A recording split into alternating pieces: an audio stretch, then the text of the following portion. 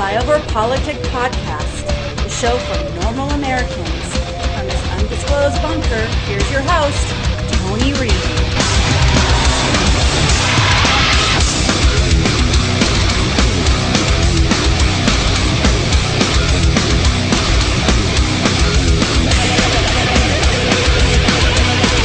And most people will just skip it. Well, I hope they don't. Because they're exhausted. Yes, but I hope they're going to watch you. They are. I hope. Yes, we will be on the air tomorrow at 9, and we will have special post-debate analysis on this network at 11, which I hope people tune into. It's in my calendar already. Well, please, I hope so, and I hope to hear your perspective on all of it in the coming days and weeks, my friend. It's great to see you, Brian Stelter. Thanks. Thank you, as always, for your wisdom. That is our show for this evening. Now it is time for the last word with Lawrence O'Donnell. Good evening, Lawrence. Good evening, Alex. And I'm going to be one who skips it, like Brian just said, because I will be sitting right here at 10 o'clock, yes. Doing the last word, yes. Doing my duty in this hour of television. Too. And as far as I'm concerned, that's the only thing that's happening on TV tomorrow night. I don't know anything about that stuff you were just talking about. Yeah, no, it doesn't exist. Yeah. It's like a tree falling in the forest. Yeah, Alex exactly. Wagner and Lawrence O'Donnell will be on the air at 9 o'clock and 10 o'clock tomorrow. So please, please join us, America. I will be watching Alex Wagner at 9, and I will be listening to my... And welcome back to Flyover PolitiK podcast. It's the 24th of August, year of our Lord, 2023. I feel like deep fried ass.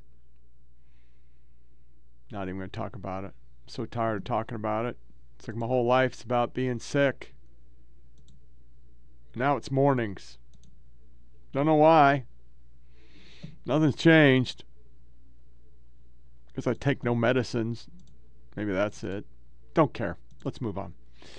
That is an amazing soundbite. Now, let's be honest. I didn't watch that shit. I'm not going to watch any of the shit. I don't fucking... It is just a goddamn travesty that this is what we have to deal with for fucking candidates to begin with. If Republicans were smart, they'd fucking thin the herd. Vote against Trump, because now he's indicted 4,000 fucking times, and it's not real, and it's bullshit. Nobody's ever been charged. It doesn't really matter. It's a mess. This is a layup. You have a totally inept president, as we're about to see, that can't form two sentences together.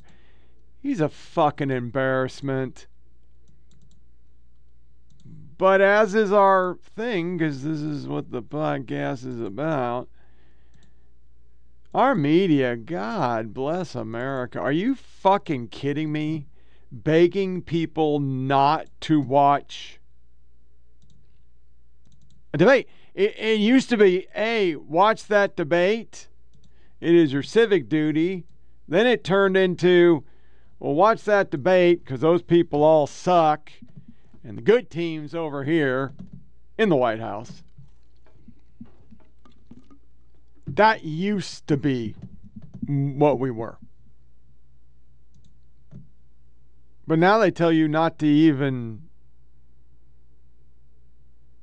like, fucking watch. Which is fucking sad. This right here is some kick-ass shit. And I just want to make sure I cover this because it got resurfaced this week. And this is a fact check from USA Today.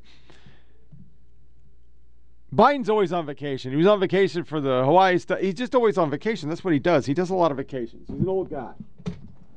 He isn't really running the country because other people are running it. Everybody knows that. Media knows it. But this is USA Today saying, well, he didn't take a full vacation. So when you're bashing him saying he took a vacation, that's not really true because he didn't take a full vacation. That's the route they went on that. So as the Maui stuff has just been fucking embarrassing. I'm going to play a little bit of sound bites here if the President of the United States.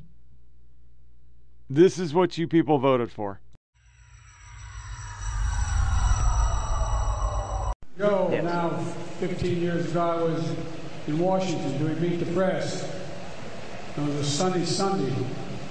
And lightning struck at home on a little lake that's outside of our home, not a lake, a big pond, and hit the wire and came up underneath our home into the heating ducts, the air conditioning duct. To make a long story short, I almost lost my wife, my 67 Corvette, and my cat. Never met before. We are a community that relies on family, on ohana, whether by blood or by friendship. But like many others, my son's home burned down. My daughter's home burned down. My home burned down. My parents of 59 years home. Has got his boots on too. You guys catch the boots out here? That's a hot ground, man. Hello to everybody. All right, Chris, we're going to jump ahead to the next spot, okay, guys? Thank you. It's going to be hard. America's deadliest wildfire in over a century. And Jill and I have what's left, walk Front Street, what's left of it. We've surveyed the damage from the air as well. The devastation is overwhelming. To date, 114 dead, hundreds of people unaccounted for.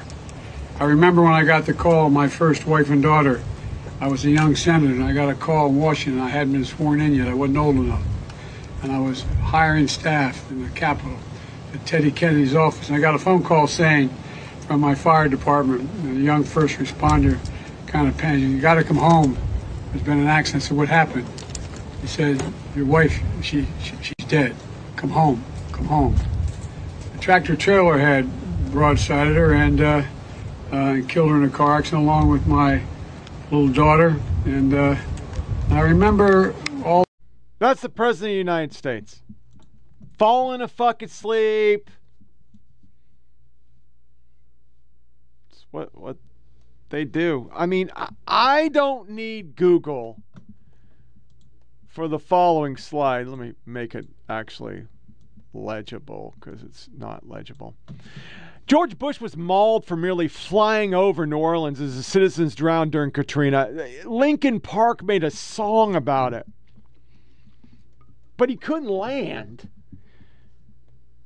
But Chocolate City Man didn't do anything, ended up getting busted because he used the money and embezzled it for Katrina. Media didn't even say he was a Democrat. They still talk that George Bush made a fucking hurricane and sicked it on the black people. Spike Lee made a documentary on HBO that said that they did it on purpose. They blew it to kill the black people. Ted Cruz is mocked in week-long news cycle for leaving Texas during electricity loss. Not only hasn't Biden visited Maui, but twice vacationed and barely spoken about it. It's just the truth. I always found these demands for symbolic gestures a bit overblown, but Biden sitting on beaches and saying no comment during the horrific fire disaster is the worst of these. I could have played him. I didn't. There's proof. I mean, there's just proof. I mean, you cannot run a country and have two standards. That is Biden.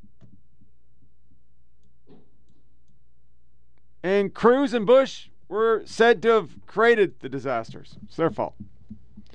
Babylon B, it's pretty fucking funny. Biden awards Hawaii official Medal of Honor for saving water during the fire. They got drugged through the mud for that, but it's true. I mean, it was so bad I didn't even cover it. There's like 1,000 people missing. They don't even know where the fuck they are. It's major. President of the United States. It's a blue state. You know. Joe Scarborough, note the overwhelming positive response from local residents of Maui paper and the stark contrast compared to the shock opera nonsense pushed by Trumpy outlets today. Same with BS sleep narrative that created an alternative reality. Because he has a D behind his name, and Joe Scarborough is going to he's a Democrat, so he's going to do this. Those are the papers.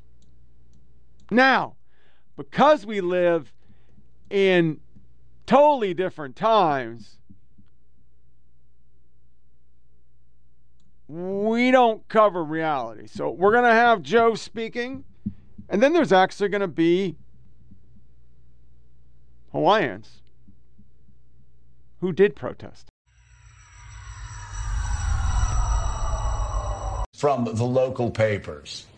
Now, if you were following right-wing media yesterday, and even if you weren't, if you just, a lot of it was reaching out and pulling you into your smartphones, you would think that everybody in Maui was angry with Joe Biden, that Joe Biden was having a siesta during I know this is going to shock you. It was all garbage. You look at the local newspapers, you look at the local reports, you listen to the local people. These weren't Democratic operatives.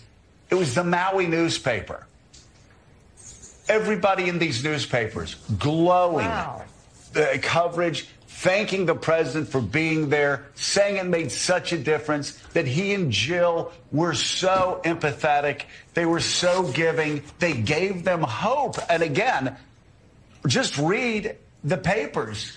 And it's the same thing with this Joe Biden and his sleeping deal. You actually look at the longer video. He coughs. He bows his head like the woman next to him. He takes like 4 deep breaths like he's trying to catch his breath. We don't know why. Maybe he was moved. And then he's like nodding, looks up. And yet the screaming headlines is Biden's sleeping, Biden's sleeping, Biden's sleeping. He coughs. And now look at this. Okay, goes down. He's been traveling a lot. Look at this. He takes 1, 2, catching his breath. By the way, the lady next to him several times, head bowed too, is very moving. And, he's listening to the speaker. He goes, yes. He raises his head. Oh, my God, it's the end of the world as we know it. The only thing, Willie, the only thing that we can thank God for is that Joe Biden was not wearing a tan suit, because then we've been a total meltdown on the far right. But I will tell you, the people of Maui, and again, read the local coverage. Don't listen to the lies on Trumpy outlets. Read the local coverage, all incredibly positive. Wearing a tan suit or perhaps even riding a bicycle. Even worse, Joe. That could have been big news as well. Yes. If you're watching this morning and you have no idea what we're talking about, it's because you live in the rational world where this was an insignificant moment, not a controversial one anyway. But you're right, it was on certain news outlets and by prominent hosts tweeting out the video and saying, what's wrong with the president? Watch the video and listen to the video. What's going on? They're talking about all the people who died, at least 100 with more than 800 missing in Maui. And he's bowed his head in that moment in some kind of reflection, as you say, with other people there. So this has become, and if this is supposed to be the whataboutism for everything that's happening to Donald Trump right now, where he's going to turn himself in tomorrow in his latest indictment in Atlanta, if this is supposed to be the whataboutism, that stuff is going on. But look at this. Joe Biden bowed his head for 20 seconds at a ceremony in Hawaii. It's pretty weak sauce, if that's what you're looking at. Well, and again, they cut clips short. They get him just when he's bowing his head. There's no context. And you're right, it's the whataboutism. Yes, Donald Trump may have tried to steal elections. He may have tried to destroy democracy. He may have unleashed an angry mob to beat the hell out of Capitol Hill cops. He may have stolen nuclear secrets. He may have done that. But look at Joe Biden. He's so old. He's so old because he bowed his head. You know, we've all been to ceremonies where we're moved, where, and I would guess a guy who's actually lost 3 family members, close family members. You know, we've seen him get emotional before, and my God, you know, again, the fact this is not about that. This is about the reaction where, like you said, Mika, it's this whataboutism. It's Hunter Biden's laptop. It's Hunter Biden. It's Joe Biden falls asleep. It's Joe Biden falls off of a bicycle. It is all so shallow. It is all so stupid. And it is all they have. It's all they have. And I'll add to your list that many people have gone to jail for many, many years and are bankrupted and ruined because they followed the lead of Donald Trump. So, well, the lead of Donald Trump and the lies, Willie, of these channels. Well, the hosts don't even believe what they're saying. The hosts know what they're saying are lies. But I'm just saying, and as we've learned, there are consequences to lies. And you can only lie to people so many times before they catch on and they know you're lying. And again, this not only infects the Republican Party and undermines Donald Trump in the long run, which it will, it makes the swing voters, it makes the independent voters, it makes the moderate Republicans all say, I'm not voting for that guy, I'm not voting for that party, even if it means I stay home. It's again, there is no, this is not the long play. This is just short, stupid stuff that always backfires against them. And the facts and the allegations in all these indictments, including the one we're focused on today in Georgia, and by the way, we're going to talk in just a second, going back to the Mar-a-Lago documents case, the facts are so damning that you have to talk about someone else if you want to change the subject. You have to talk about Joe Biden sleeping. You have to talk about Hunter Biden. And we'll say it for what, Joe? The 1 millionth time. If Hunter Biden committed a crime, he should be prosecuted and go to jail. Period. That's true. Yep. But if you read these indictments, they're so damning to Donald Trump and the people around him. I'd want to change the subject, too, if you were my guy. Absolutely. Along with Joe, Willie, and me, we have the president of the National Action Network and host of MSNBC's Politics.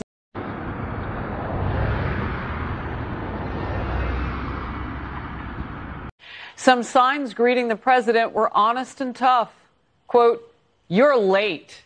Another, no comment, a reference to his initial answer to a question on the deaths of the people on that island. Some very angry, many of them, at the pace, the slow pace of federal help. A little too late. It's been 2 weeks since we've seen him. You know, he's missed his window of opportunity. That's what we would have seen if it was Trump. But we didn't see it because it's Biden. And the media said he did the greatest response to any disaster that's ever happened on planet Earth. Blah, blah, blah, with periods of blah and more blah. 850 people are missing after Maui wildfire. Mayor says it's now up to 1,000. Biden's spokesman, Olivia Dalton, said Biden will make sure that he communicates to Maui residents that not only have he been there since day one, he's been there since day one. I'm going to play it. Here it is. There's been a lot of Maui residents who've, despite all the efforts that you've been detailing, are still frustrated with the response. So how has the president been preparing for what could be a tough reception when he meets with survivors and first responders today? Look, you've heard from the president directly. He knows these folks in the community have been through something devastating and traumatic. Today he'll meet with parents who've lost children and children who've lost parents and first responders who saved others' homes while their own burned to the ground. So I think it's going to be an emotional day for everyone. And the president certainly intends to stand with them and make sure that he communicates to them that not only have we been there since day one, has he been there since day one, but as he said just yesterday, he intends for his administration to be there for Maui as long as it takes. They get away with it. It's okay. Yeah, you can lie, you can manufacture, you can say everything. He doesn't give a fuck.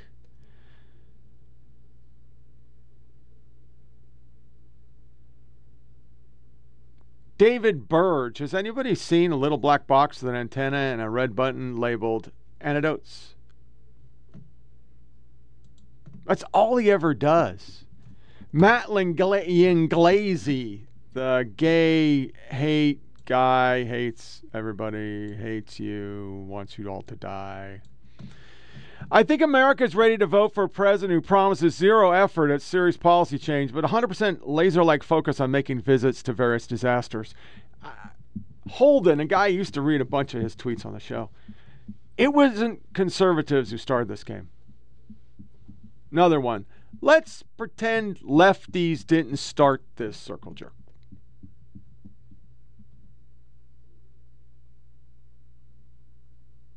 This is what you guys do.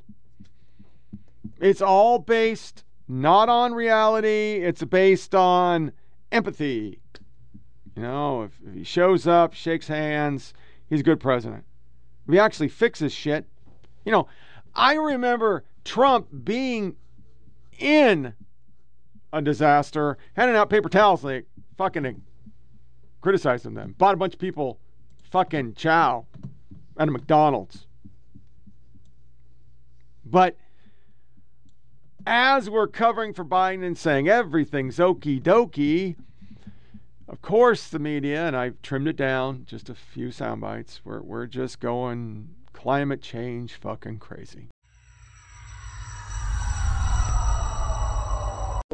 It comes, though, as apprehensions along the southern border increased last month to close to 133,000, but overall still down nearly 30% from last year. That was when Title 42 expired, or was still in place, rather, with officials touting Biden's policies for that drop. 9 times out of 10 with fires that are happening now, it has nothing to do with climate change. It's piss poor forestry management. It is the inability to fucking quickly put out a fire that's usually started by man. That's what does it. But we don't hear that because our media is going to do the Democrat way, never let a crisis go to waste, and they just go butt fucking crazy on this shit. And I just fucking don't understand. Sorry, I'm itching like crazy. A fucking cat got on my chair, and I am like really allergic to one of our cats. Don't get it. There's something about that guy who just fucks me up. Here is a scientist thread taking climate scam and its obnoxious Chicken Littles apart. I'm just going to read a few of them. The way progressives are weaponizing it and using it to control our every move is pushing otherwise reasonable conservatives to say climate change isn't happening, which it actually is. Their eye roll because admitting the Earth's climate is changing makes it appear you climbed on a bandwagon. While the Earth's climate is changing, it's not doing so via human input nearly as much as claimed. Even if man were responsible for most of all the climate change, there's nothing we can do to stop or reverse it. Too many bad actors. Humans are resilient. The fact that millions of people can live comfortably in the desert, call Las Vegas, is a testament. And I don't even want to continue any more of it because you spun on. That's the way it is. That's just where we are. It's fucking just like every other thing we talk about. It's always made up. It's all made up. Just like this soundbite about the border from GMA. The U.S. is facing a humanitarian crisis over where to place migrants who are seeking asylum in this country. In New York City, a new center has just opened up on Randall's Island. It's expected to house, listen to this number, up to 3,000 migrants. Other cities like Los Angeles, Boston, and Chicago are also trying to manage an overwhelming number of new arrivals. Our national correspondent, Jerika Duncan, spoke with the mayor of New York City about how to handle the situation here. A lot of people feel it's out of control here already. It truly is, and we've seen more of that over the last year. You know, the mayor that we sat down with, Eric Adams, predicts that the city could spend upwards of $12 billion over 3 years without more help from the state. More than 500 migrants arrived in New York City on Sunday alone. So many issues at stake. Obviously, as we were speaking during the package, the right to work. And what the mayor was saying is there's 12,000 jobs right now that he's hoping people would apply for in the city. And that is the migrants contributing to the economy, as opposed to this long process where it takes forever to get the work permit. I mean, listen, decades upon decades we've been talking about it, but now that it is in these big cities the way that it is, it's time to pay attention. It's really hard to, in the absence of being able to work, if you ride the subway in New York City, if you visited New York City recently, you see migrants trying to do whatever job they can, selling candy, selling drinks. Of course. The only solution here is clearly a federal one. Federal law. Dr. Biden, thank you for convening us and for hosting us. I should say at the very outset that I have always, always loved school, except math. Yep, that's it right there, math. We don't play math. And to show how disingenuous they all are, they're selling off the remaining border wall pieces.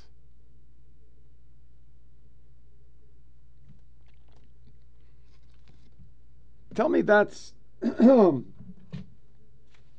honesty.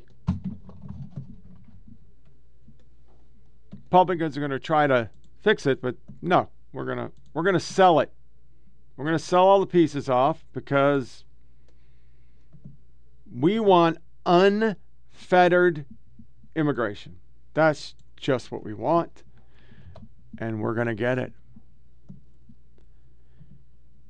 Before we get to defenses of Biden, I want to play this soundbite from MTP because even as they full-throatedly defend these fuckfaces,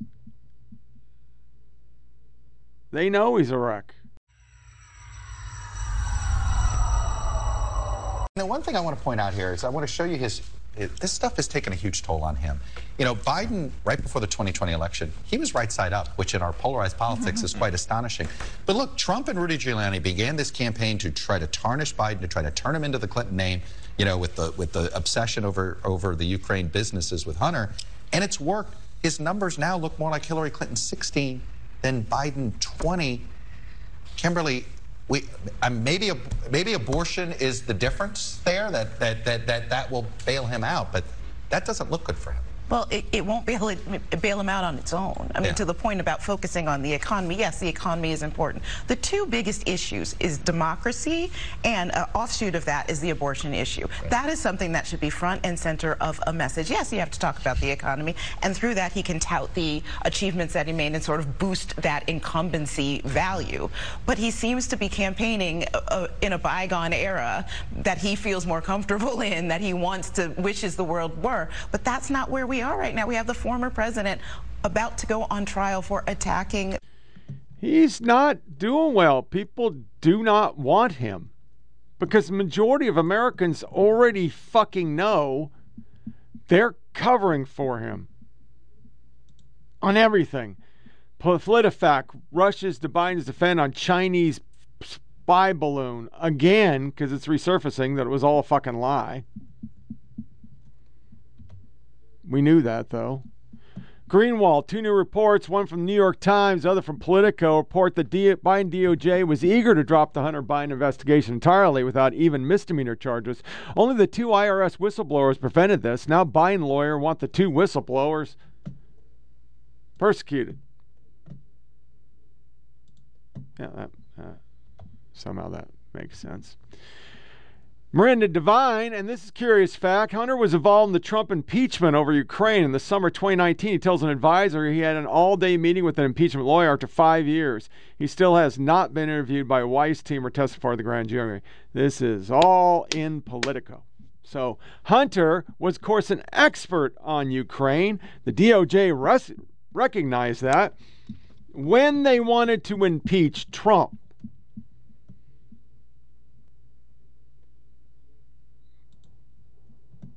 But now, well, you know, fucking facts just get all up in the way of what we really want. It's a fucking criminal syndicate now. I mean, this is shit that third world countries have, but we have it. And the thugs are in our media. This is PBS. Democrats should be more grateful Biden is their candidate.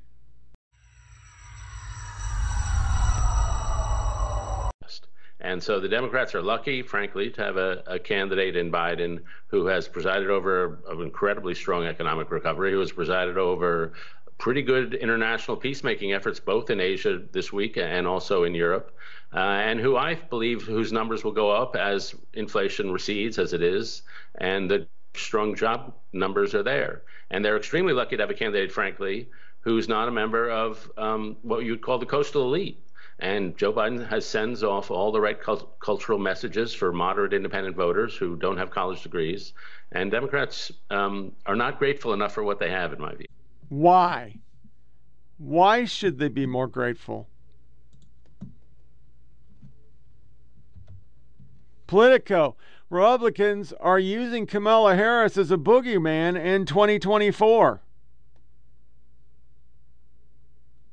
Their actual headline, Kamala Harris seeks a second act as GOP attacks intensify.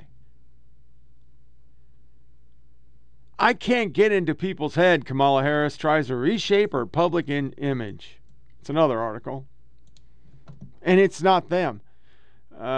Strasburg, fucking WAPO, name the fucking outlet they're gonna do it. Simultaneously, he's on the stump all the time, and I'm gonna play these back to back. Here he is saying American first policies hurt America. The media freak out about a peace agreement, two countries that aren't fucking at war or enemies. He doesn't even shake the leader's hands, and he just ignores everybody and gets back on his plane to go back on fucking vacation. America First policy, walking away from the rest of the world, has made us weaker, not stronger. Thank you. This concludes our press conference. Please stay seated as the leaders depart, please. Please stay seated. We're winning all the competition.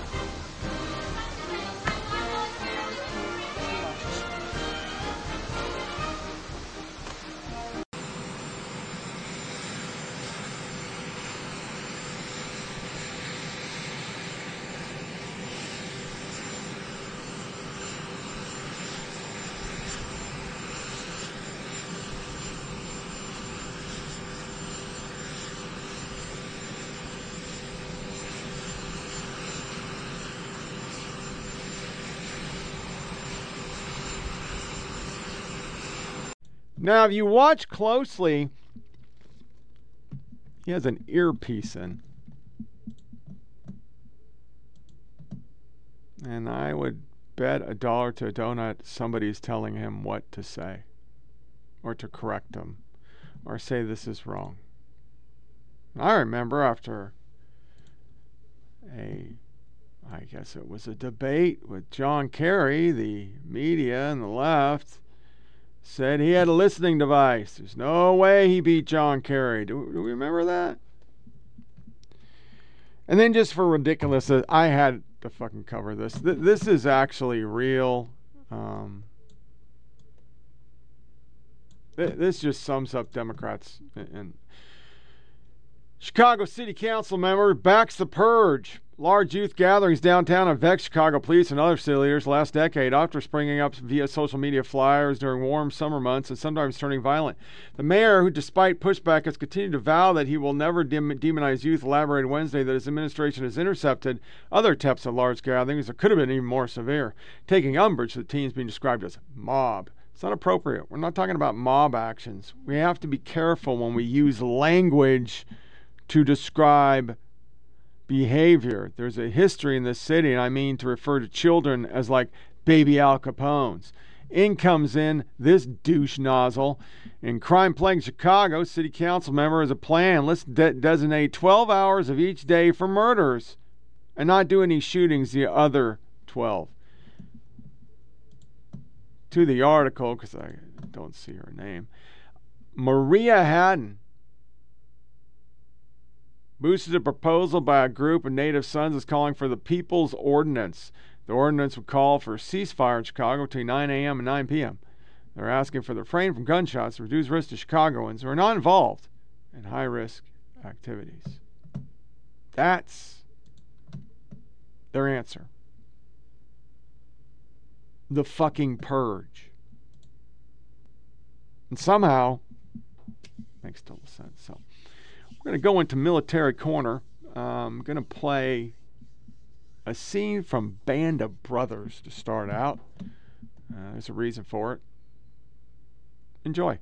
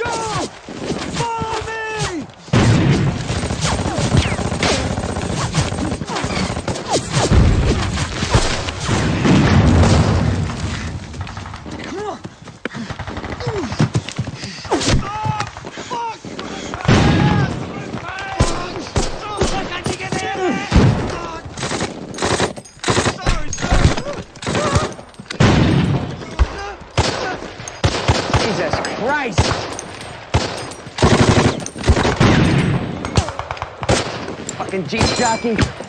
Shit! I'm sorry, sir. I screwed up. Grenade! Stop! Joyce, roll out! Roll out! Get out! Shit! One lucky bastard, Joe.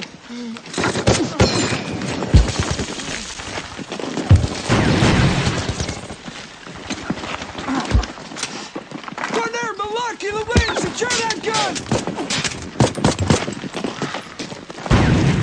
Captain, covering fire! Yes, sir!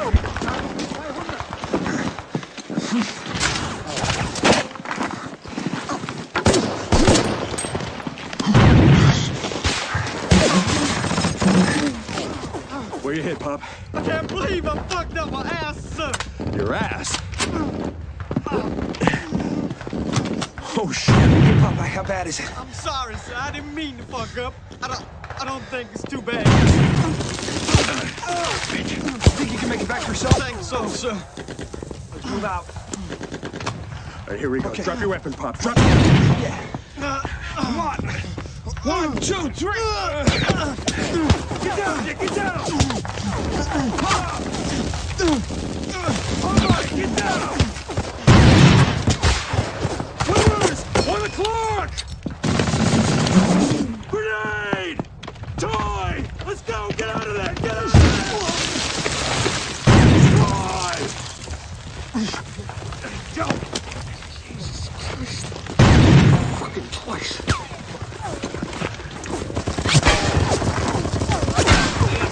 Christ! Lorraine! Crew! Go! Alive!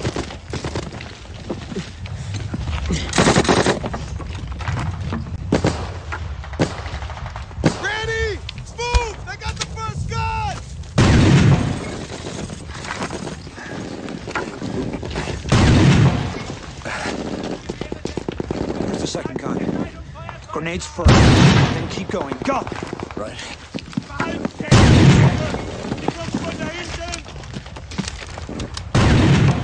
Okay.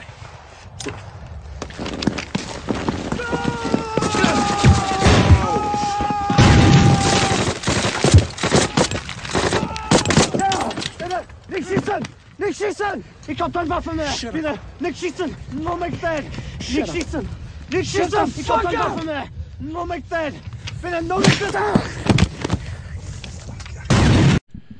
That scene, I know it might seem kind of weird that I played it, but that attack is still, it is literally still taught in military schools, leadership courses for NCOs and at West Point as the textbook assault. It was ad hoc, which means it was mixed units. It was off of Frago. They utilized the terrain. They utilized the found weapons on site. And they executed battle drills 5 and 7, which is take out a bunker and clear, enter a gain a foothold in a trench, flawlessly, and took down a superior force with like 12 guys. It's textbook. It's unbelievable. Every time I see the scene, I just stare at it and go, God, that dude was a fucking badass. So we're going to close our military corner with a 10-minute documentary on him. You could fast forward. No, it's not politics, but the dude's just fucking awesome. So 82nd Airborne, 1st Infantry Division, deploying overseas. One's the Middle East and one is to Europe, and it just doesn't stop. Just doesn't stop. These poor guys, you know, the wars were over, but they're still deploying. Lance Corporal Joseph D. Whaley of Maury County, Tennessee, was roughly 4 weeks into a 13-week reconnaissance course when he was killed last week during a nighttime exercise at the Marine Corps School of Infantry West, according to service statement, which is very sad. Wouldn't know about it, but it's local. Pentagon set to allow calculator use in military entrance exams as recruiting slumps. So we're just going to lower the standard and have people that can't do basic fucking math. Followed by this one from military.com's working overdrive for the Democrats. It's actually kind of embarrassing. I'm going to read from this. Weiss also believes the current military pay structure is incongruous for a generation that watches their peer gain followers on social media. In their mind, better performance should mean more money. To that end, he suggests performance bonuses be added to military pay for those who succeed. A somewhat counterintuitive suggestion Weiss offers is rooted in Gen Z's connection to devices. Some Weiss believes are being crushed by the constant pinging, causing them to crave time to be unplugged from the rest of the world. The military can offer this like no other institution, he says, with real-world responsibilities and experiences away from their devices. Those are just a few interesting examples. In all, Weiss offers 21 chapters of fact-based problems and solutions written with the intention of diagnosing and solving a real and serious issue facing our nation, come from the personnel experience of Gen Z military officer who did a lot of research to help solve it. We don't want you, Uncle Sam. Examining the military recruiting crisis with Gen Z is on sale now. And, of course, nowhere in that document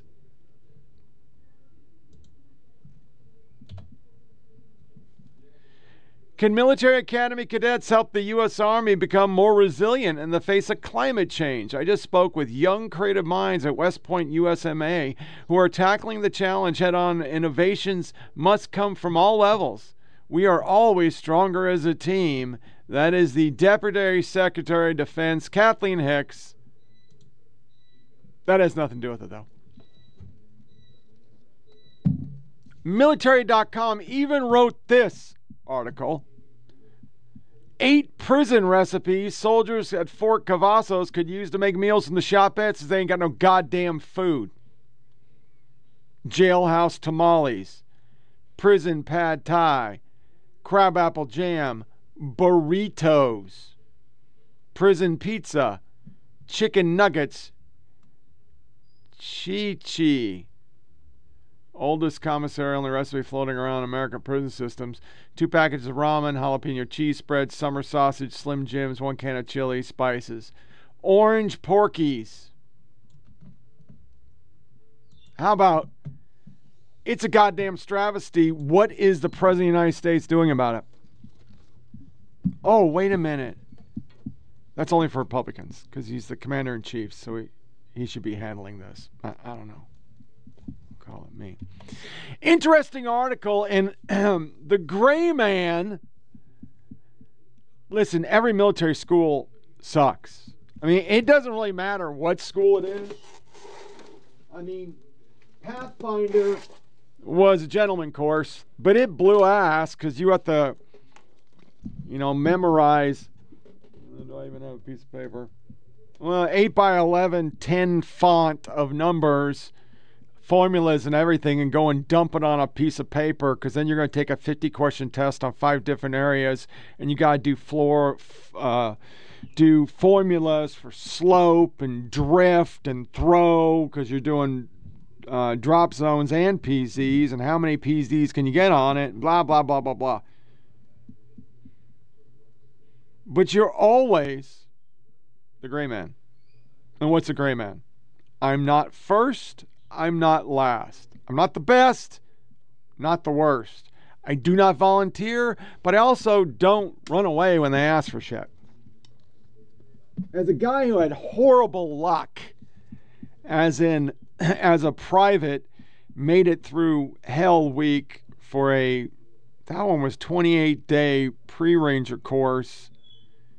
And then I failed all the patrols because I didn't know shit. I had shitty squad-leaders. They hadn't taught me shit. I was a weapons guy. I was a machine gunner. So, not really the platoon, the squad leader's fault. More the platoon sergeant. But I didn't know shit. I didn't know what a 5-paragraph op order was. I mean, I kind of did. I wrote it down, but I didn't know how to give one. And then the second time I went, I passed Worm Week and all the hard shit, and I get to go on a patrol and then fall and tear my arch. So I would have graduated. Wouldn't have gone to Ranger School, because back then you didn't get to just go because you went to pre-Ranger. And then the third time I fell down a fucking cliff. So I'd gone through Hell Week, was doing the last thing before patrols, and I was a shoe-in, and the instructors knew me because it had just been like 6 months prior. And once again, I tore my arch again. I fell off this goddamn hill on Land Nav. It was my last point, too.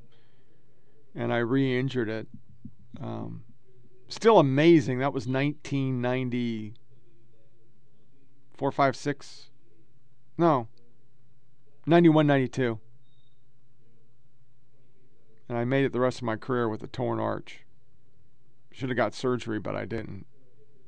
Anyway, so this is telling you how in selection, that's probably not the best way to go. Which is just really interesting, because every school I've ever gone to, that's your deal, man. You stay in the huddle, you do what you're supposed to do, you do your patrols, you make sure you're helping, you're not off as a loner, you never get spotlighted, man. Worst thing you can do in any kind of school is get spotlighted and they're on you like white on rice on a paper plate in a fucking snowstorm.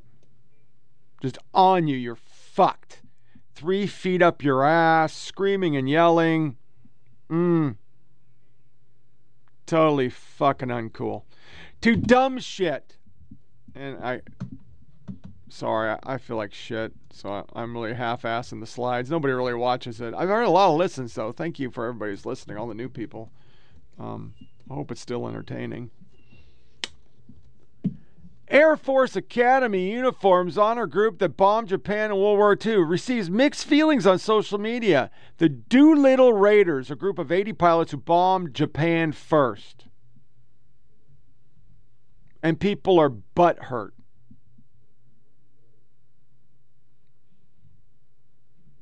It was history. It was really important. It was really important. Zero class, one user responds. Equating football to Little War is a very bad thing. Japan is now an ally. Okay, let's just cover a couple things for you ignorant, stupid fucking... Have you ever heard of the Bataan Death March? Yeah, that was Japan. Samurai swords, heard about chopping fucking heads, tying people, finding people executed all over every fucking island in the goddamn Pacific. Kamikaze bombing. Suicide bombing. Who did it? Japan. They tried to breed out Korea. Breed them out. Destroyed everything. Yes, Japan's a good, nice country. But I hate to say fucked up shit, and I own no ill or malice or racism or anything in this statement. It took two fucking nukes to get their head out of their fucking ass, and they never fucked with anybody ever again. But it took those nukes, and it took two of them. I mean, just one wasn't good enough. You had to bomb the motherfuckers twice before they'd fucking give up. And then they still found motherfuckers on islands who were still in holes to fight. To that point in history, Japan was a bunch of motherfuckers. And the Doolittle Raiders, I can understand if you're saying the dudes who dropped the nukes. But that was big shit. Those a lot of them fucking died. They ended up in China. They ended up in fucking prison camps. Because it was a one-way mission. You bombed and you had to get to fucking China. There's movies on it. Pearl Harbor is one of them. Maybe you need to get educated. I don't know. Could be me. Maybe I'm the fucking dumbass. Fucking people nowadays. Sometimes I think we have to be offended. So we find things to be offended about. They're not real things. Pretend we are. I want to play this next before we go into our close. Well, let me do the close so I can be positive. So, I went and found an article a couple months ago, and pretty cool. The biggest heroes for every state, and we're talking Medal of Honor winners. For mine, Tennessee, it's Alvin York, and I don't need to talk about him because he's a bad motherfucker. Oregon, Arthur Jr. Jackson, Private First Class, World War II, Marine Corps, Medal of Honor recipient of tribute to the state, 13th, 12th fewest. So let me go back to Tennessee. Has the 23rd most. 32 for the volunteer state. Oregon's got 13.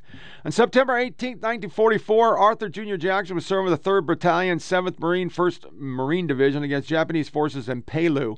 Under intense enemy fire, advanced ahead of American lines, blowing up a large pillbox housing 35 Japanese soldiers using explosives and grenades. Undeterred by the continuous fire, he then proceeded to take out 2 more pillboxes. He credited for taking out 12 pillboxes and 50 enemy soldiers. That Oregonian got out and chopped some motherfucking wood. Holy shit. Kentucky, it is Mary Edwards Walker. She was a surgeon, the only woman to receive Medal of Honor, served as voluntary field surgeon for the Union Army during Civil War. She provided critical medical aid to both sides and during hardships as a contract surgeon, spending 4 months as a prisoner of war. This one is for Maine, and this is one of the dudes, Shugart Gordon, who volunteered during Black Hawk Down to go down and just die and try to protect the pilots. The mount site at Fort Polk, the Joint Readiness Training Center, is named in their honor. I've hit that thing a billion times. It sucks. Everybody dies. you go through fucking swamps and walk all night to die.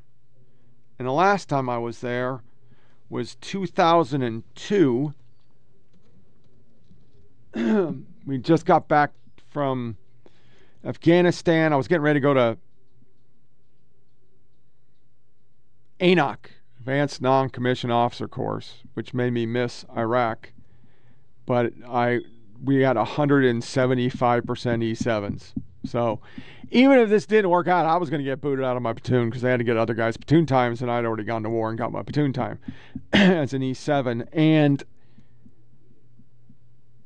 it was the worst JRTC I've ever been at. It was like a week instead of 3 weeks. We didn't do live fires because we just did live fires. And we did a bunch of live fires for Petraeus prior to, which sucked. I got a coin, though, from Cody. He was transferring out. And we flew. It wasn't my last air assault. It was my last real air assault, but I got a cool air assault from the pilots and National Training Center. We did an air assault prep for a unit. I was doing their mount training. And so they asked me to run a PZ because they didn't have anybody qualified to run a PC. You know, they're tankers. They don't do that shit. So I ran a PZ control and set up an inverted Y and brought them in, and we did day and night. And after the last lift took off and dumped them, they said, stay here. We're coming back for you. I go, well, I got my Humvee. No, we're coming back for you. And the first sergeant was an ex-OC, and he was super fucking cool. He asked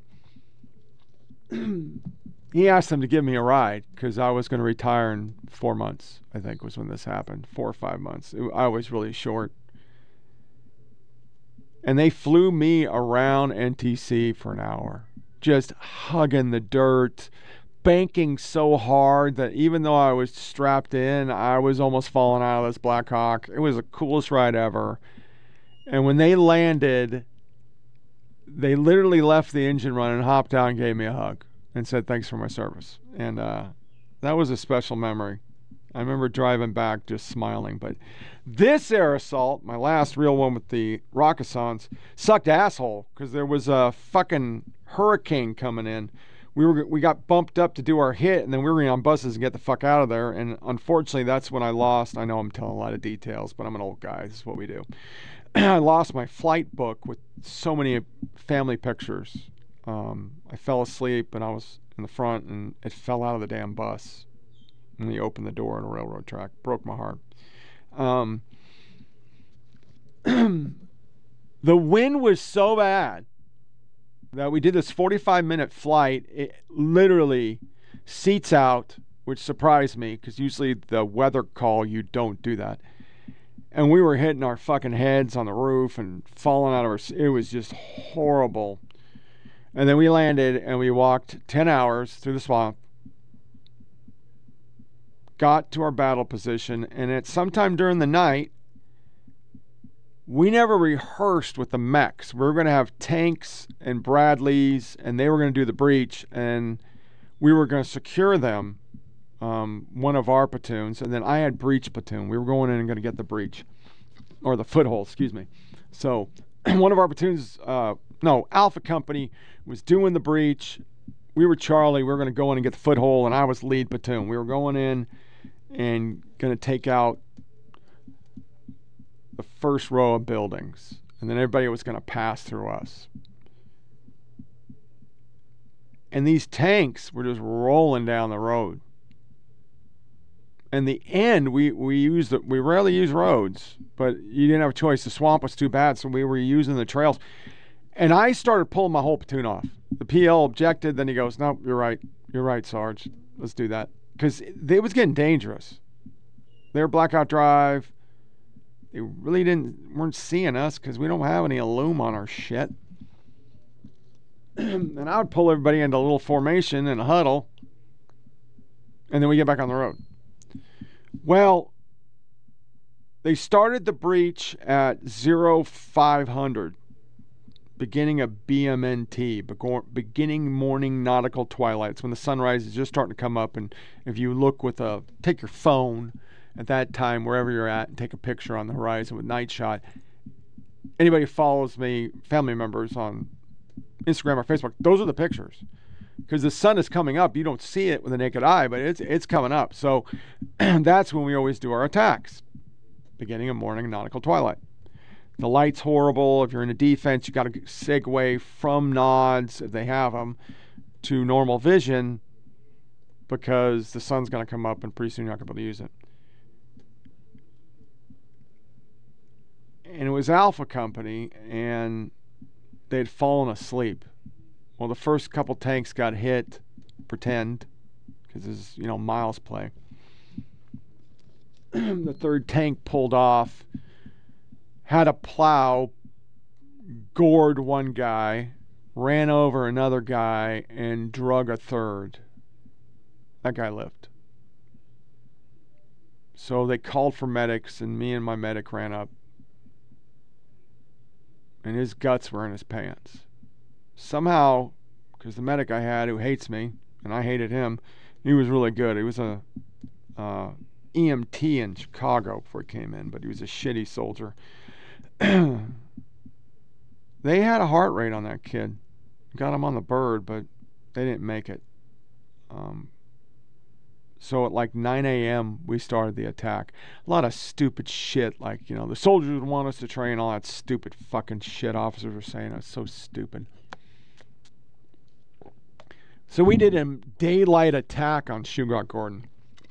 And we didn't even get it halfway. The whole battalion got whacked because it was daylight.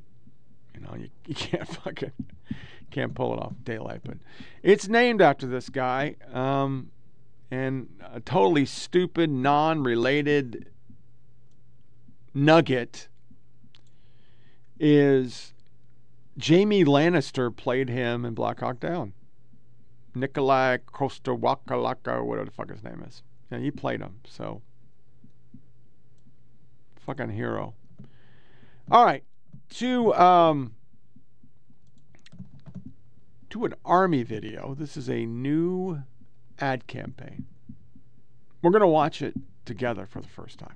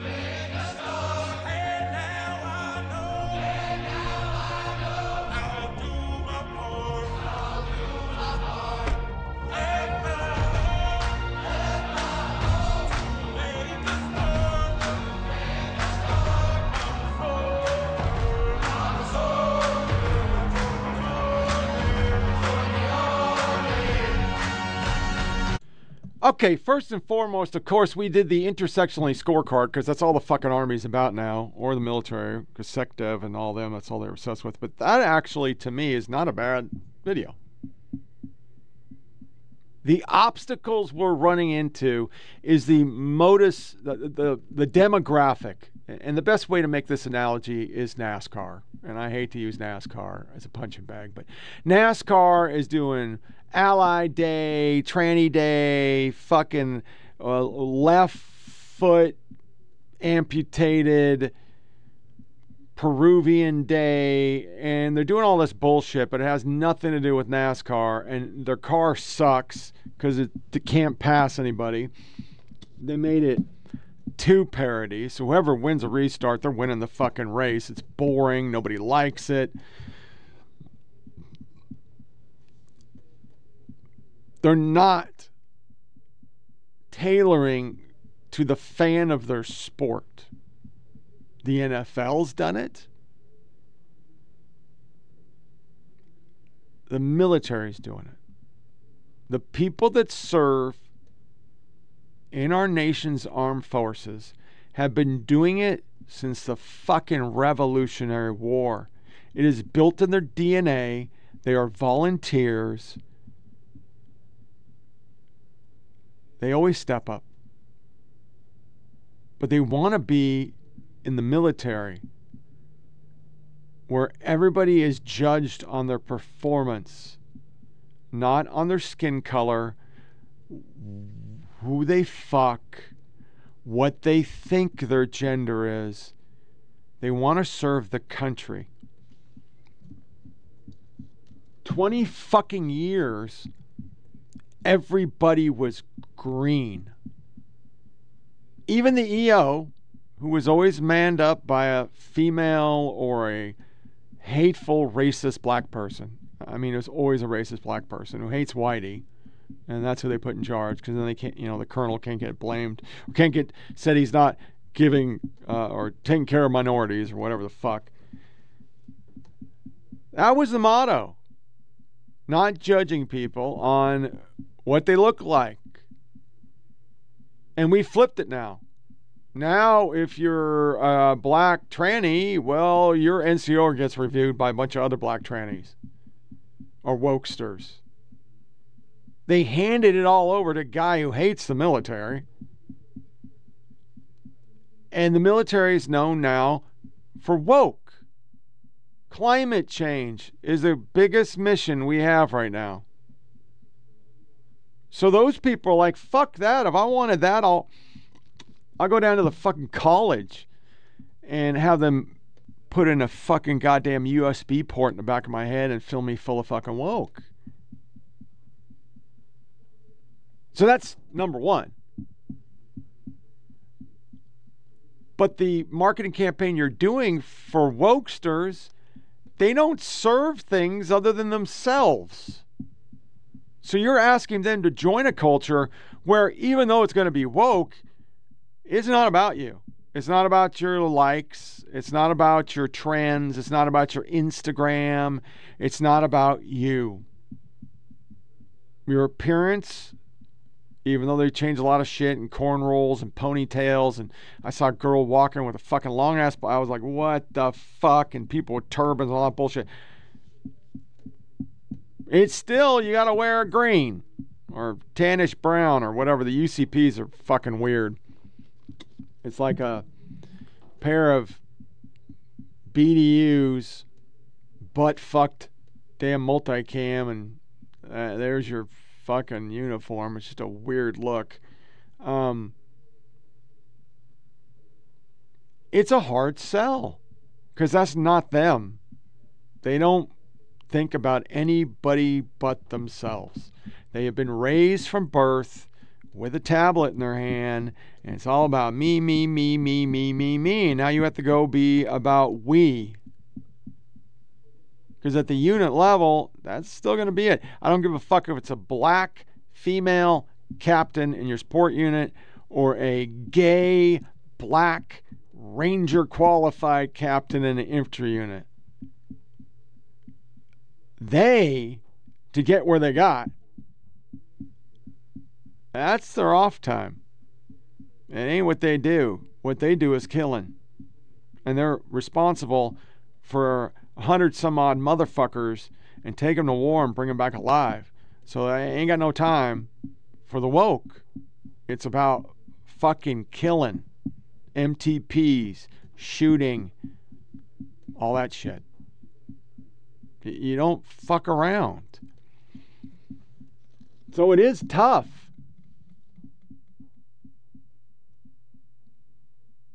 But if you keep going down this road of what is in the news is just woke shit, you'll never fix the recruiting problem. Because as much as you hate them, as much as you think they are extremists and just like Al-Qaeda, crystal knock Nazis, like Millie said, when the war comes, you're going to want more MAGA holding a rifle than Build Back Better. It's just the way it works. Because regardless of how fucked up our country is right now, those people are going to step forward. When push comes to shove, they're going to step forward. They're going to be the ones that are going to go fight our wars. and all the people you're trying to recruit are going to go back in the street and burn Biden dolls because he wants to go fight a war. So you might want to think about that. So anyway, finishing on this, here's a 10-minute Witters documentary, and then we're going to go into woke, and we're going to start with what are we starting with? It's fucking MSDNC. Woke is the GOP's way of saying the N-word. Oh, really? The story of Major Richard Dick Winters is one of courage, leadership, and sacrifice. As a decorated World War II veteran and commander of the Easy Company, 2nd Battalion, 506 Parachute Infantry Regiment in the 101st Airborne Division, Winters played a pivotal role in some of the most significant battles of the war, including Operation Overlord and the Battle of the Bulge. His leadership and bravery inspired his men, and his actions helped to turn the tide of the war. Richard Davis Winters was born on a cold winter day in New Holland, Pennsylvania on January 21, 1918. He grew up in a close-knit family with his parents, Richard and Edith Winters, and his younger sister, Anne. When Winters was 8, the family moved to Lancaster, where they settled and made their home. As a young boy, Winters had to work hard to help support his family. During the summers, he would do odd jobs to pay his school fees. Despite these challenges, Winters remained focused on his studies and graduated from Lancaster Boys High School in July 1937. After graduating, Winters went on to attend Franklin and Marshall College. He was an active member of the Upsilon chapter of the Delta Sigma Phi fraternity and participated in sports and other extracurricular activities. However, he had to give up these pursuits to focus on his studies and his odd jobs, which he continued to work to pay for his college fees. In 1941, Winters graduated from college with a degree in economics. The following August, he was drafted into the United States Army for his mandatory service. Initially, Winters had no desire to participate in the ongoing World War II and hoped to keep his military service short. He attended training at Camp Croft in South Carolina, where he excelled as a coach for draftees. In April of 1942, Richard Winters was sent to Fort Benning, Georgia, to attend the Army Officer Candidate School. It was there that he met a fellow officer candidate named Lewis Nixon, who would become a lifelong friend. By July 1st, Winters had been assigned to the 506 Parachute Infantry Regiment, which was being formed at Camp Toccoa in Georgia. Winters volunteered for paratrooper training and was soon a second lieutenant in the 101st Airborne Division. He had also graduated from the Army Officer Candidate School. In August of 1942, Winters was assigned to Company E of the 506 PIR, which was led by First Lieutenant Herbert Sobel. Sobel was a tough and demanding leader, but Winters was determined to learn from him and become the best soldier he could be. Richard Winters had proven himself to be an exceptional soldier and a natural leader. In recognition of his skills, he was appointed as the leader of the 2nd Platoon and eventually promoted to the rank of First Lieutenant.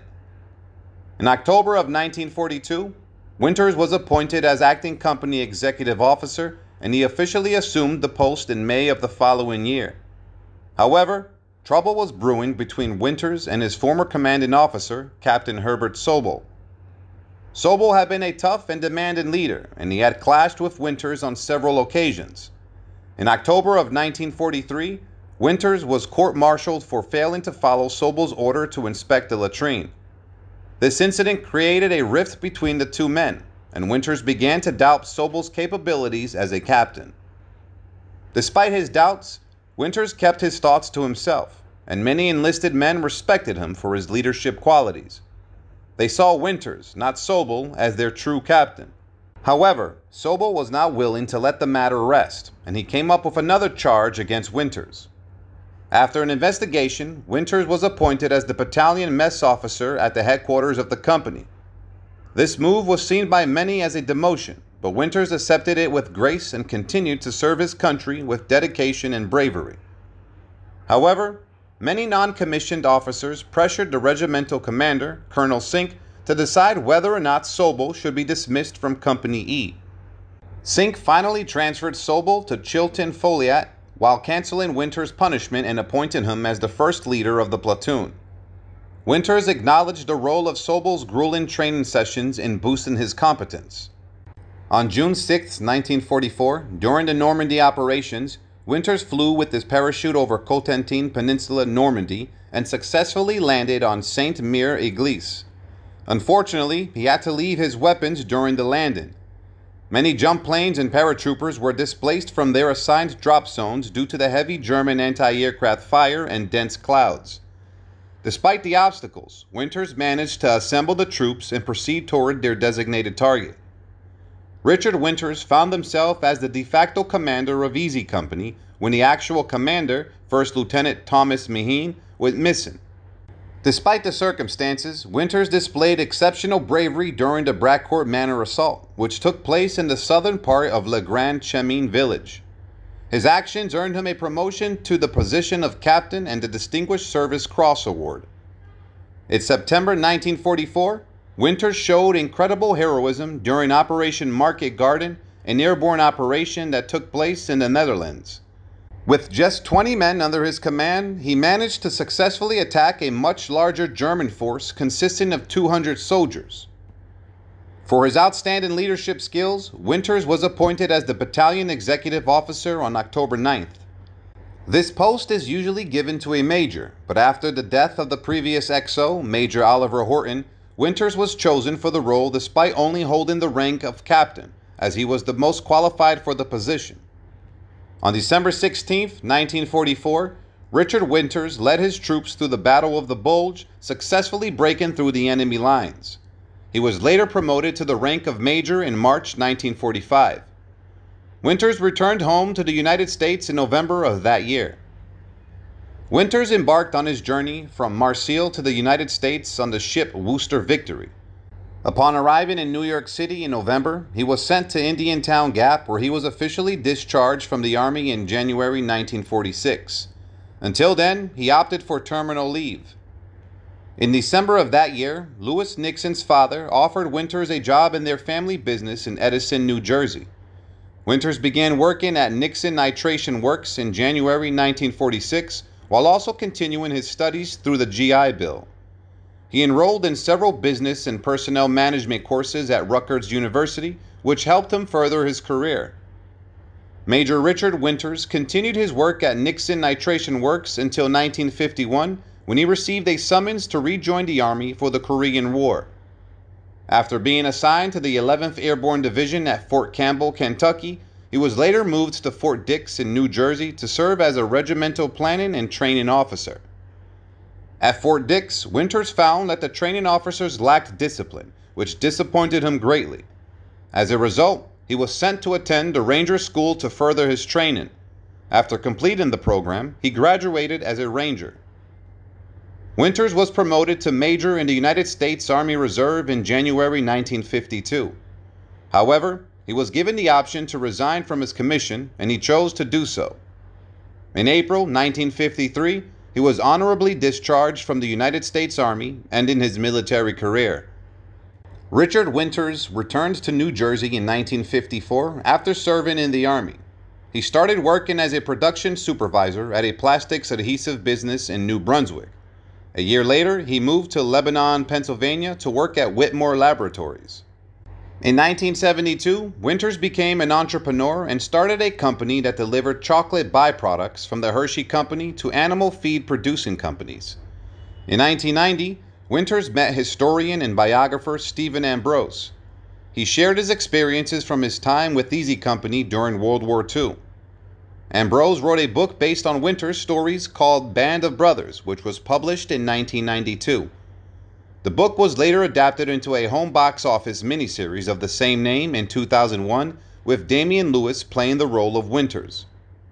Major Dick Winters retired in 1997 and moved with his family to Hershey, Pennsylvania.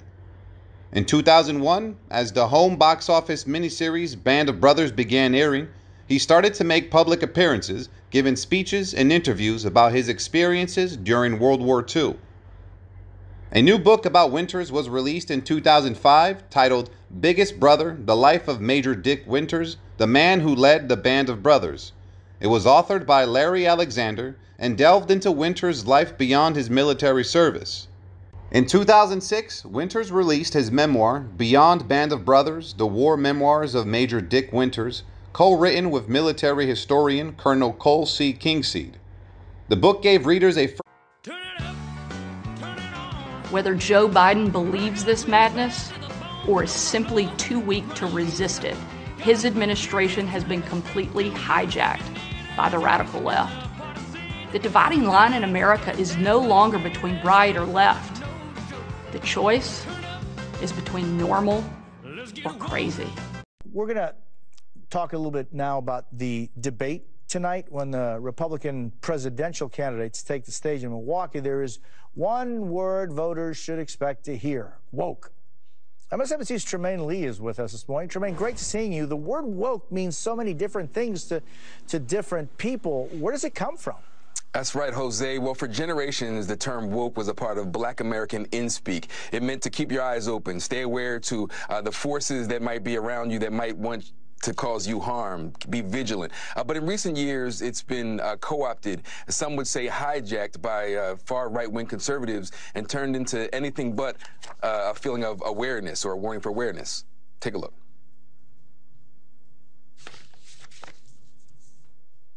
And I think by now, you've probably heard it. This woke ideology. Weak and woke? Wokeism. Over. Woke lunacy. And over. Woke beliefs and policies. And over again. Woke has become a charged political catch-all phrase, often used as a battering ram and a battle cry, and to many, a slur. It's almost another way of saying black. It's another way of saying the N-word. They weaponized the civil rights movement and said it was a communist movement. They mean it as a slur, but the people who are for these policies, for these specific goals, who think that I want my children to learn about the history of this country and not just the white history of this country, that's not a slur to me. And if you call it woke or whatever you call it, I am proud of representing those things, and I want them in policy. Jose, there's concern that even though the term has become everything and nothing at once, that it's not just a punchline. That's actually feeling policy that's hostile to the very people and very communities that created this term in the first. Yeah, okay. PBS is at it again. Reporter alarmed Oklahoma is narrowing definition for man and woman. They also touted a trans masculine teen against Montana GOP opposing trans agenda.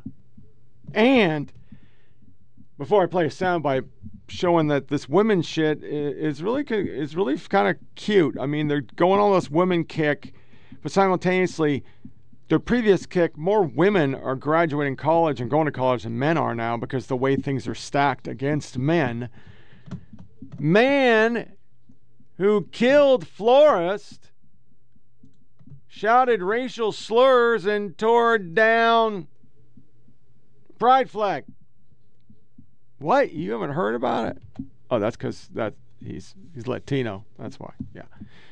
Goes back to the rules. You know, it's all about Latino. But here is MTP's data download on women's stuff, followed by California, where a woman is speaking.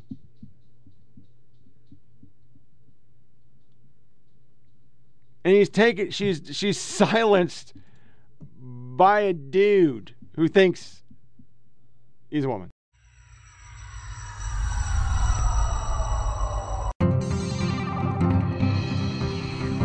Welcome back. Data download time and also back to school time. A lot of classes are starting tomorrow. As college students start flowing back to campus, there are going to be a lot more women than men in the lecture halls, and it is a trend that is also reshaping this country and our politics. Let me show you here the trend data overall of those getting a bachelor's degree. As you can see, pretty steady increase from 1970, 11% of the population, nearly 40% of the population now has a bachelor's degree or more. As you could say with millennials, you're starting to see a bit of a faster clip there, a faster growth rate. What's interesting is the gender gap. In the last decade, women overtook men in who has more bachelor's degrees. And this matters in our politics. Let me just show you overall. Currently enrolled in college, there's nearly a 3 million gap between women and men. 56% of those enrolled are women, 44% are men. How does this play out in our politics? Well, we already know there's a gender gap in our politics, mostly due to single women more so than married women when you look at it that way. But overall, men favored Trump by 8 points, women have favored Biden by double digits. The degree gap is also a place that we've watched a lot. No college degree, that has favored Donald Trump in the 2020 exit polls by 2 points. Bachelor's degree or more, that favored Biden by 12 points. The point is this, you're starting to see this. These gaps could even grow more as more of this gender gap shows itself. Play college soccer. And so the process of that kind of started. I started playing at the highest competitive levels in Southern California for soccer. And then I was a 4-year varsity CIF athlete throughout high school. I was the captain of the varsity team starting my sophomore year through my senior year. And had great experiences and great times during all of that. And at 10 years old, like I said, all I dreamed was about being a college soccer player. A dream I knew I could achieve as long as I worked hard and put my mind to it. And at 18, I was able to live out my dream. But current 10-year-old girls cannot live out the same dream as long as men are allowed to compete in women's sports. So now, no matter how hard girls work, you can't do that. Okay. Biological men can compete in women's sports. But which means that you will be absolutely awesome. I will give you one warning on that. Nobody has to be here. So no matter how hard biological girls work, they will never be able to be physiologically faster and stronger than biological men that are trying to play in biological female sports. Allowing biological men in women's sports does not create an equal playing field, but instead robs young biological girls of their athletic aspirations. When I played college soccer, my freshman year. Prejudice and hatred is not welcome in England. Please record this because we will be sending this to Can we just, why am I being asked to leave? Because you were talking about misgender, you were talking about men and females. I said biological. Here, we have a licensed California attorney right here. So Please listen. So am I. That's right. You did not about discrimination. I'm a licensed California attorney. This is not your presentation, ma'am. This is not your presentation, and you are interrupting my First Amendment rights. I appreciate that you are all showing your First Amendment rights. I am a big proponent of First Amendment rights. I love the fact that you have your signs and that you are here today. But we all have First Amendment rights, whether you believe in what I believe or whether I believe in what you believe. But as an American, I am allowed to have my First Amendment rights just like you are. I am allowed to believe what I believe. I could believe that the moon is made of cheese. And you may believe that the moon is not made of cheese, and that's still okay. If you are interrupting, the library here should be enforcing their own rules and asking people to leave who are interrupting my First Amendment rights.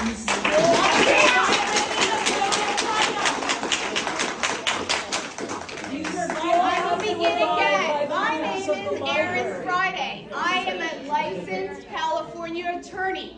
I am a Democrat of 37 years. I voted for same-sex marriage. My daughter, I think it's time for her to leave. She continued to interrupt. Why are my First Amendment rights not being abided by at a public library? I should not have to be shouting. This is a taxpayer-funded facility, and it doesn't have to follow California law. If you want to rent this room, you can rent this room, and you can put on a presentation. In a private home, you can say whatever you want, but in a public taxpayer funded facility, you cannot discriminate. The library rules I'm a lawyer. do not permit you to interrupt the person has rented the violating it all. You're violating. Discriminating. Why are you afraid to listen to what we have to say? Why are you afraid? No, listen, you don't have to agree. I'm not here to convince you of anything. I'm not here to convince. You can go on your way and believe what you want to believe. That's fine and dandy. But again, if you're here, so you're obviously here to listen to us. So listen. Yeah, that's good shit right there. That is good shit. Simultaneously, they want to take away Queen's fat bottom girls because it's sexist. You fucking people. Jesus. We then move on to USA Today. Anti-Florida hit. Dems face ridicule, discrimination, and maybe violence. Maybe violence. Here's from the article. For many, Florida's changed. What was once a proudly purple state has turned an angry red, they say. Governor DeSantis, with his dedicated backing of Republican supermajority and state legislators, waging war on what he calls wokeism, a term he's loosely defined as a form of cultural Marxism. But many people of color, the LGBTQ+++ community, immigrants, non-Christians, teachers, union, member students, feel in a war against themselves as they face ridicule, discrimination, and potentially violence. You see how they got the Christian in there? Non-Christian. Christians are bad. Christians are bad. That's actually from a New York Times thing. That's the picture. Misery for summer weddings because climate change. It was pretty miserable planning wedding amid climate change. Couples getting married this summer have had to contend with extreme weather conditions. Then we literally have blue on blue violence. I used to have a segment of this back in the day. Here's Maine's governor. Yeah. You're killing me, the climate protester says.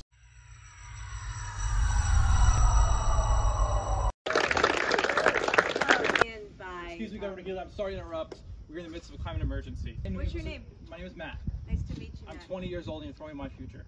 The state of Massachusetts is building 10 new fossil fuel infrastructure projects right now. We need you to ban new fossil fuel infrastructure right now. Will you commit to doing that, yes or no?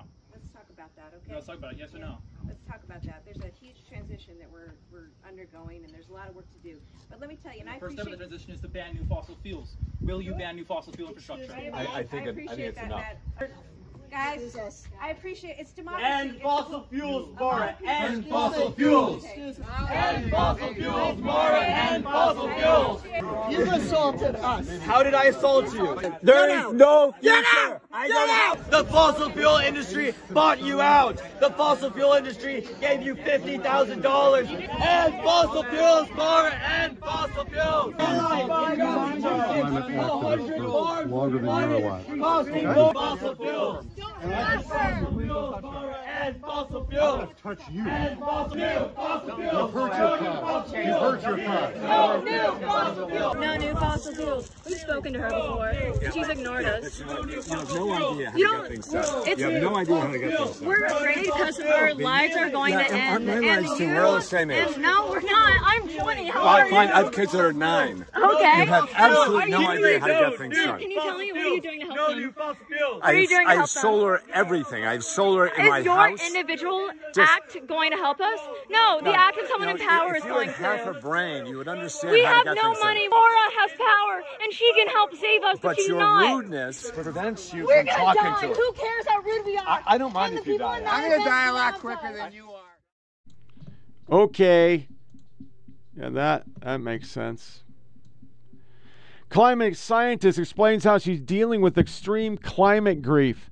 A friend sat with me and explained that she had just recovered from an episode of extreme climate grief brought on about studying rapidly changing terrestrial ecosystems. She has started taking weekends off. I'm smiling because this is so fucking stupid. Many of us work 7 days a week and encouraged me to do so as well. After we talked, I walked around the parking lot for a while, listening to the birds and watching the midday light filter through the diverse trees. diverse. The trees are diverse in Santa Barbara. I breathed the ocean air and grounded myself in the present where the air was cool and the birds were singing. Soon after that, I started taking weekends off to kayak near the home in Southern California and hike on the trails above Pasadena and built a small bird garden on the porch of my apartment. I also started talking frankly to my colleagues about the emotional turmoil that is often sparked by working as a climate scientist today, and many others had similar stories. I'm in mid-30s working at NASA as a scientist, and I already have 5 scientist friends with severe, emergent health challenges. They are all affected by overwork, exhaustion, and extreme stress. The only other thing they all have in common is that they study climate change. The first reply is learn to code.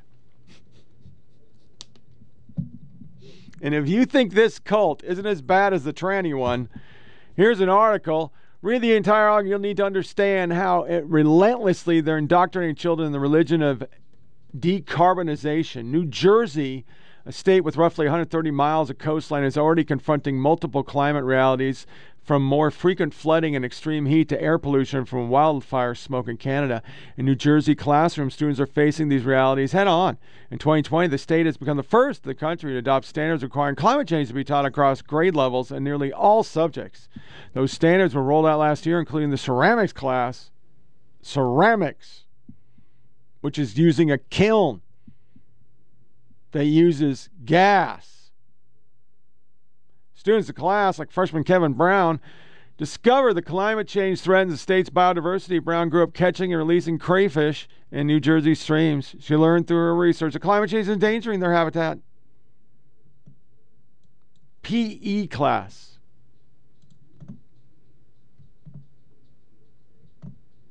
Here's CNN. It's real, man. We're all going to die. With COVID cases rising, some people are masking up. You've probably seen that in your neighborhood, at work, etc. What does it mean for you, and what does it mean for people at higher risk of severe illness? Dr. Sanjay Gupta is with us with more. I keep thinking this when I see people with masks on. Am I making a mistake? What should I do? What should we do? Yeah. Well, let me give you the good news first. I mean, if you look at the country as a whole, you look at the map of the country and look at the CDC recommendations, most of the country is considered low risk right now. It's mostly green. You have a few spots of yellow and a couple spots maybe of orange where it's high risk. But green means there's low hospital admission rates, which is really the criteria that they're looking for whether or not we should go back to masking. So let me just sort of break that down for you. If you're in a green area, it means the recommendation is not necessarily that you need to mask, but you still can mask for the points that you pointed out, Poppy. If you're high risk or you're going to be around high risk people. I recently visited my parents, for example, in Florida. I wore a mask. I tested ahead of time, try and keep them safe. If you're in one of the lower categories, then depending on what you're doing exactly, there may be situations where you need to mask as well. So that is sort of where we are. We're at an inflection point, I think, right now. We talked to a lot of the experts that you guys know over the years. Peter Hotez, for example, he said he's gone back to masking. Michael Osterholm said he's probably about to start masking.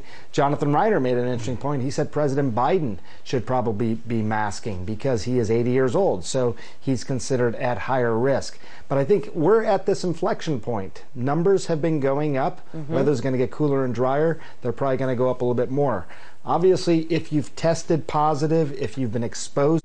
Yeah, I jabbed it there, man. You thought it was going to be climate. But it's not. Because it's back, as I said it would be. We're getting back for an election. It's time to COVID the fuck up, motherfuckers. We're going to lock down. We're going to have to do mail-in voting so they can stop the counts at the same time and manufacture votes again. Oh, they didn't do that. What am I saying? That's insurrectionists. Philip Bump on a wide range of health-related issues, including COVID and vaccines. Republicans are much more likely to believe false things than Democrats. Okay, because Democrats believe masks work. And they don't. This dickweed. Dear BG parents, If your God tells you not to let your 16 or 17-year-old get a vaccine shot, you and your God are risking your child's short-term and long-term health. Your God's an asshole, and you should look for a better one. He's running for school board.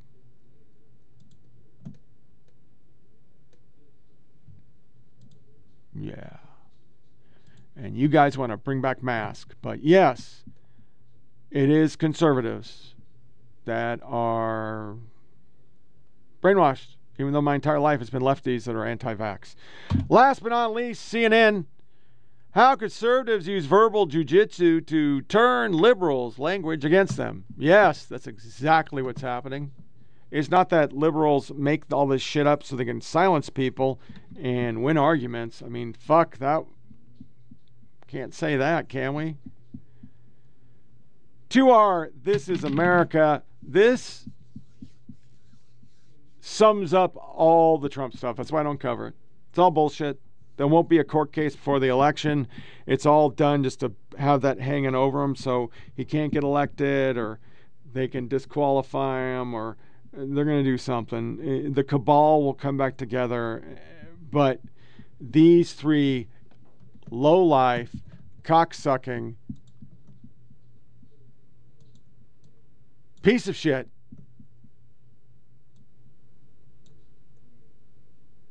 announcers are masturbating to the thought of Trump in a dirty jail. This is America. Don't catch you slipping now. Don't catch you slipping now. Look what I'm whipping now. This is America. Don't catch you slipping now. Don't catch you slipping now. Look what I'm whipping now. This is America. Trump, the 18 other co-defendants, they must surrender in Fulton County by Friday. How is this process in Georgia going to be different from what we've seen in federal court? It's going to be very different because they have said that they are going to do mugshots and fingerprints. And he will be turning himself in at the Fulton County Jail, not in a federal building, not in a clean, nice environment. It is, from what we hear from the press, a really dirty, dangerous, scary place. So it's going to be a very different picture. And I think the picture of him there, I think his experience of being in a real jail, I can tell you that some of the Watergate defendants, when they were put in the D.C. jail, really freaked out. And we had to move them to a Army base where they could be housed without being in fear at all times so that they could cooperate and testify. Yep. That's our media. That is our media. Those are the good people. They just deal in facts. And none of their viewers are conspiracy theorists, even though they still talk about Russia. So that wraps up another episode of Flyover PolitiK podcast. Share with your family and friends. Go to SoundCloud, follow Flyover PolitiK with a K. Rumble 482-467, foppodcast@gmail.com to contact the show. Make sure you disconnect from all your devices. Don't give the yeah-yeahs. And tune back in Monday, 28 August, year of our Lord, 2023, for another exciting show, where I will remind you all that on the 30th we have a blue moon. It can be big shit. Hopefully I'll be able to take a picture because my animal's been waking me up at 3 in the morning, so I've been walking at 4 in the morning, and I really can't take a picture because the moon's set and it sucks. As always, thank you all for listening. Take care. Every death is a tragedy, y'all. It's 7 lives.